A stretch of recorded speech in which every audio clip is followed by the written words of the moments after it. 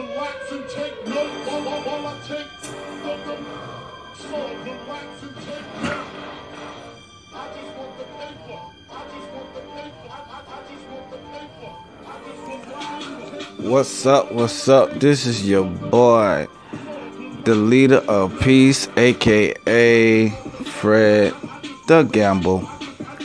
I know some of you might be new to this broadcast because I'm just hitting you up with it. But the leader of peace is the definition of Fred. That's the meaning. When you Google Fred, you should pop up leader of peace. That's who I am.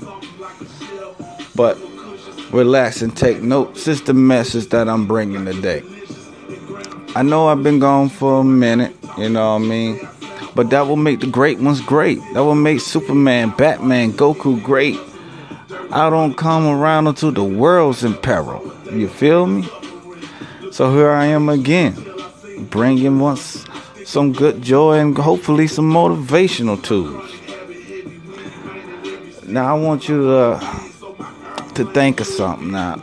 If you on a good road, you know, you stacking your money, you hustling, you whatever you doing, your business, don't it seems like the heart of the family comes along and pulls on the strings? I don't know why, you know, maybe you out of town. They say, hey man, maybe you need to move back. Man, got a lot of jobs going on around here. Man, ain't no jobs floating around now.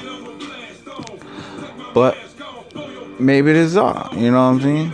Or maybe you the type of person who's sitting there thinking, why all this bad stuff happened to me? I'm a good person.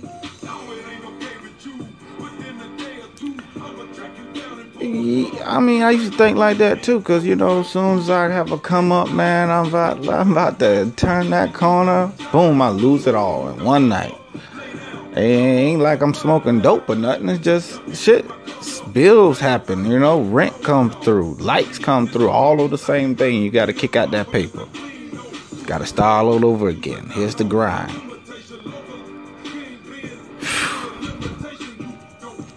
There's a lot of reasons why bad things happen to good people.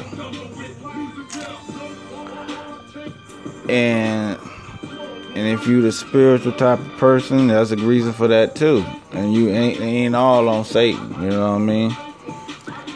See, the day that you will grow spiritually, truly grow spiritually, is when you start pointing the finger at everybody, even Satan.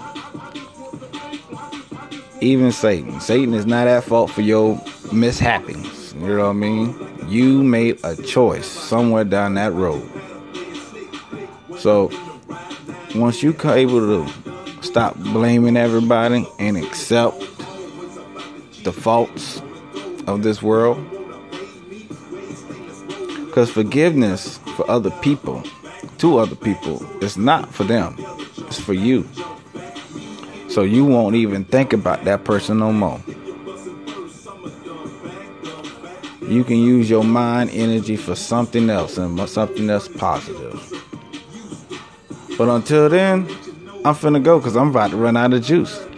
So keep your head up and keep motivating. I'll be back when you need me.